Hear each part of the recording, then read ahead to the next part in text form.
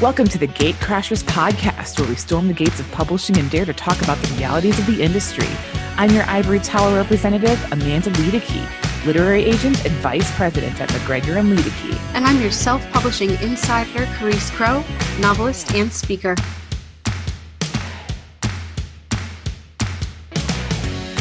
So it's Amanda's favorite time of the year again. And I don't mean Halloween, and I don't mean Thanksgiving. It's not even the pre-Christmas. I mean, girl will belt out some Mariah Carey, but no, it's Amanda's favorite time of the year because it's NaNoWriMo.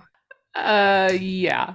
Charis and I were just reminiscing on episodes for the podcast about NaNoWriMo and how pretty sure I crap all over it every time we bring it up. I think you do. Yeah, I'm pretty sure that's how that goes. I hate it so much. Once you know the way you feel about something, you don't change it very often. So I can't imagine that it hasn't come up in the past, or at least hasn't made it to the final episode, you know? Yeah. I think there was an episode where I don't know. I feel like I don't know I don't remember exactly what I said. I know I'm not a fan. I know I have my reasons. And yeah, I know my mind's not going to be changed. But I also know that a lot of people participate, and it's a big deal for a lot of people. It is. Well, and I think one of the reasons that NaNoWriMo is so successful and gets so many authors on board with it is because, like, as a breed, we are just kind of terrible at the whole, like, butt in seat, fingers on keyboard thing. Right. Like, just doing that consistently. And so NaNoWriMo, I think one of the positives about NaNoWriMo is that it kind of forces you to prioritize that when you should be prioritizing it all the time. But hey, for November, we're going to make it a priority. Yeah. And then, you know, like it's kind of fun to have a goal that everybody else is working toward, because so much of writing is so isolating. Mm-hmm. And so having that like shared goal across people, I think it's helpful. Yeah, I think I've known of groups that have continued to meet after. And for anyone listening who has no clue what gibberish we're talking about. Oh, yeah. NaNoWriMo, National Novel Writing Month. Mm-hmm. And that's where people pledge to write 50,000 words, or essentially a rough draft of a novel, in the month of November, which is the worst possible month to commit to such a feat, but whatever, that's just one of many problems with right. And many people fail, some people succeed, and then pretty much a lot of people just do it year after year, you know, whether they failed or succeeded, they just keep doing it. It's like a thing people do. So yeah, it's funny you say it that way, because I want to try to reframe some of those failed NaNoWriMos, because it's like 1,667 words a day, every single day for the month of November. Insane. I mean, it's a lot. Yeah. I mean, would you consider it I wouldn't consider it a failure if was I 1 day short? Was I 3 days short of my 50,000 word? You know? Yeah. Like that's still a ton of progress to be made. Yeah. So yeah. It puts so much pressure on people. And so, yes, it needs to be reframed. It needs to be seen as something to help kickstart a new habit, rather than this is the beginning and the end of what I'm doing. Because, it can be used in good ways. So if your NaNoWriMo is going well, I mean, this still might be helpful to you. If it's not, which most of them usually do not, then we have some tips for you. Yeah, some encouragement. Yes. Along the road. Hopefully you haven't already closed the laptop and given up. Right. And even if you have, maybe you can open it up again. Yeah. And set some new goals. So I think one of the first ones that we should cover is literally just varying the goals that you have for NaNoWriMo. Because this like 50,000 words is a novel, 1,667 a day. It's a very arbitrary thing, right? And I know people who like, there are certain days of the week they can't sit down to write. Their schedule is too busy or whatever. So varying your goals, meaning it doesn't have to be 1,667 every day. Maybe we just collectively do it over, okay, how many words did I get in this week? You can change up your goals with that. Hmm. Or if that word count just seems too high and you can't meet it, and that's totally fine. I think that using NaNoWriMo as, like we were saying, as a way of reframing your mindset about getting writing accomplished in your day-to-day Hmm. life. So rather than setting that goal as a particular word count, maybe it is a certain amount of minutes Yep. every single day. Did I sit at my laptop with the intention of writing for 1 hour today or for Yeah. 90 minutes or whatever the amount of time is? And I think that could be a really good NaNoWriMo goal too, which is similar to something that you've done. Like you finished writing a book where your daily goal was you had to, what was it, It was one word. one word, but you had to sit at the laptop, you had to open the document, and you had to put in at least one word, which meant your mind had to be there, like in Yeah. the story, at least a little bit, at least enough. And usually, sometimes it was one word, but a lot of times it sparked a lot more. Yeah. So I Yeah. think using NaNoWriMo as a way to like just reframe your habits Yeah. can be a really good thing to do. Yeah. I think about our episode on the book Atomic Habits. And Yeah. that book was really clear about if you really want to form a new habit, yes, make it as easy as possible. But it also provided this um I don't even know what to call it, but it just said 2 minutes. If you can make something take only 2 minutes of your time, you're Mm-hmm. that much more likely to do it consistently every single day. So there's a time goal for you then. If you can sit down for 2 minutes and work on your novel every single day for the month of November, then you might Mm-hmm. have developed a new habit by the end of that month. And then as far as, varying those goals, for a lot of us, it's just not the right time to be writing a new book. Like I'm editing a book currently. Yeah. So NaNoWriMo just doesn't appeal to me this year because what do you want me to write? Like I'm still working on fixing the last thing I wrote, Yeah. like um but I think that if you're willing to change up your goals and look outside of the box of just fresh words on the page, using NaNoWriMo as an opportunity to get ahead with your marketing or with your social posts or some other aspect of your writing career, how you reach readers, how you maintain that readership. Maybe you use it to revamp your newsletter, or restructure how which letters go out when, or set up a bunch of, okay, these are going to be my social posts for the next 8 weeks, and I'm just going to get that done. Or these are the ad campaigns that I want to start running. I'm going to make a list of those and how I want to vary them.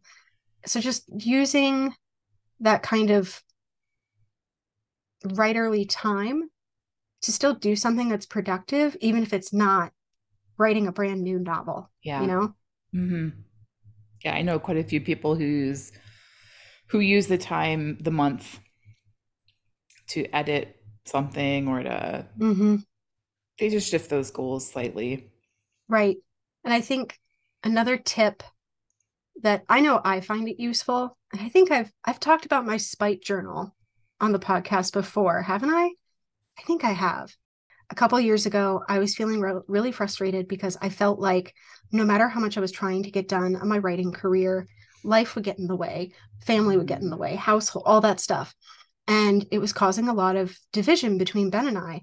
And I was telling him, like, you just don't understand the things that come up in my day. I And do he was like, remember this. you're Yeah. right, I don't. Like, and he was just, and he will admit this, he was being very disrespectful and rude and just kind of minimizing what I was accomplishing. And I was so mad about it that I thought to myself, okay, if you're not going to listen to me, then I am just going to start keeping a daily log of all the stuff that I did in my day that took up a significant chunk of time so that I can show you the next Yeah. time we have this argument in a few weeks that I kept a log. What do you mean I haven't been? I've got proof right here. And what ended up happening, and I did start doing my spite journal, it helped. It helped so much because I was so in my head about, well, I feel like I didn't get enough done. I feel like I tried to work, but I don't feel like I accomplished anything. When I actually started writing down the things that I accomplished, I had more motivation to accomplish more and I got more done. Hmm. So it totally came around. and I learned something new about myself. But Hmm. when it comes to logging your accomplishments, give yourself all the credit in the world. Like, give yourself extra credit, even if it's something, especially if it's something that you don't struggle with. Like, I'm sure you do not struggle with checking your email every single day. That's Yeah. just totally habit to you. But if I was going to tell somebody, log your progress if you want it to help you feel like you are doing things, you are being productive, you do have momentum, you Yeah. know? So logging those things that are easy to you makes it easier for you to feel like, oh, well, I didn't just do 2 things. I actually did 5 things. I'm doing great. I bet I could do 6. I bet I could do 7. I'm so productive. So, yeah, like logging what you've accomplished every single day, even in just short little sentences, Yeah. 2 thumbs up from me. And then, of course, if you're trying to accomplish things, minimize those distractions. Put the phone away. Better yet, put it on airplane mode. Yeah. Put it in another room. Take off the smartwatch. Let everybody in the house know that this is where you're going to be. This is what you're going to be doing. And unless somebody needs stitches or something is actively on fire that shouldn't be on fire, you don't need to be disturbed, you know? Even Right. consider turning off that Wi-Fi. I think for a while there, you might have had an extension on your browser so that you couldn't access like social media during certain hours of the Yeah. workday to help you get more focus, and it worked. Yeah. Yeah. Yeah. Turning off like, I mean, yeah, setting that phone notifications, setting phone notifications to silent mode, or yeah, Mm-hmm. getting that browser plugin, that it helps. And also just taking away the pressure. And this goes into the other points, but that pressure to like reach a certain level of, maybe I'm doing 500 words. They have to be the 500 best words. No, that just needs to be words, Right. like They just got to I, be on the page. yeah, just like removing that. Sorry, I feel like this is another point entirely, but removing that self expectation that you have for it to be perfect, or for it to be printable, or Right. whatever. No, it just needs to be there. It just needs to Mm-hmm. be there. I agree completely. Yeah. And So, the other things that I do for minimizing distractions, besides, the obvious like phone, smartwatch, maybe turn off the Wi-Fi, I make sure that when I sit down, my space is fully prepared for me. So, like, the cats are kicked out, the door is shut.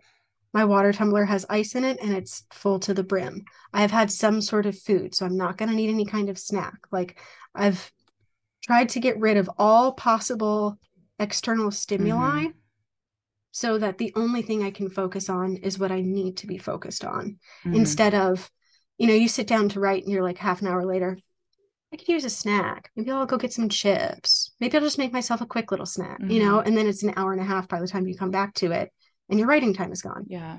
So an idea I have for this, because like, what if, like, thinking about what you just shared, what if your life situation is just so insane that it's just not possible to get time alone? Like, what is true for many times for me? Mm-hmm. Like, that's just not feasible. I remembered this phase of life in which I was literally writing a book on my phone, and I had Google Docs on my phone. And if I have to sit upstairs with the kids while they play, then I'm going to be sitting there writing on my phone instead of scrolling through Instagram. And so writing on my phone became the new, scrolling, instead of scrolling, instead of watching videos and seeing posts and checking the news or whatever, I was just Right. writing a little bit at a time, and it added up. And Mm-hmm. those words were not good by any means. When I when I went back through to edit that thing, I could tell, like, oh, I was probably writing on my phone here. Right. This is not good. But it was something. I had It was still something to work with. progress, Yes. you know? No, I think that's great. If you can't carve out giant chunks of time, stealing it wherever you can, Yeah. basically. That's how I think of it, is because that's really hard for me to say, well, I've only got 10 minutes. Oh, it's going to be 10 minutes so the doctor calls me back. I'm Yeah. going to sit down and make notes. That doesn't usually happen. It's been happening more often since about March. But yeah, that Yeah. one was a really, really hard one for me to ever adopt into my day-to-day life. It's even thinking about that now, I'm just like, oh, how did I do that? Like, it sounds like the most overwhelming, Right. horrible thing. Mm-hmm. But I think I got, at the time, I was in this phase of life where I was so mad that I wasn't having any time to do the things I wanted to do. Mm. And it drove me to the point of desperation where I was willing to do whatever it took. Right. Yeah. So, I mean, sometimes that's what it takes. yeah. And even if you're someone who says, there's no way I could write a book on my phone, Yeah. that's fine. Could you take notes? Yeah. Can we outline the next scene? Can we sit there and think, okay, so I know I'm going to have an hour later tonight. I've got X, Y, and Z to do. Maybe we take 10 minutes during lunch or earlier in the day, whatever it Yeah. is, to just make a note on your phone of, okay, these are all the things I need to do. How do I prioritize this? Yeah. How do I break this down so that when you arrive at that hour, you have that true full hour and you're prepared for it rather than just kind of stumbling into it. Like who knows Yeah. what's going to happen. So yeah, I think whatever NaNoWriMo is to you, whatever you're trying to accomplish with it, just bear in mind that it's just an internet challenge. After Yeah. all, we don't need to take these things too seriously. You know, goals and pushing ourselves are wonderful, but even if you don't hit all of your goals, if you don't hit that word count, you made an effort. You still made progress. You still did something positive. You still pushed yourself forward. That's really what matters at the end of this, not who actually finished an entire novel in a month. Yeah. Give me someone who learns a new habit over someone who wrote 50,000 words in a month. Absolutely. I want this person who formed a new habit. I would take them any day. Right. Because that's like learning how to fish versus just catching one once. Thank you for joining us for this episode of the Gatecrashers podcast. If you found value in this episode or in any of the episodes we've done, you can drop a tip in our tip jar. You can send a tip via PayPal. Simply use our link, paypal.me/Gatecrashers, or log into PayPal and search us using our username, which is @Gatecrashers. And be sure to be here next week for a brand new episode.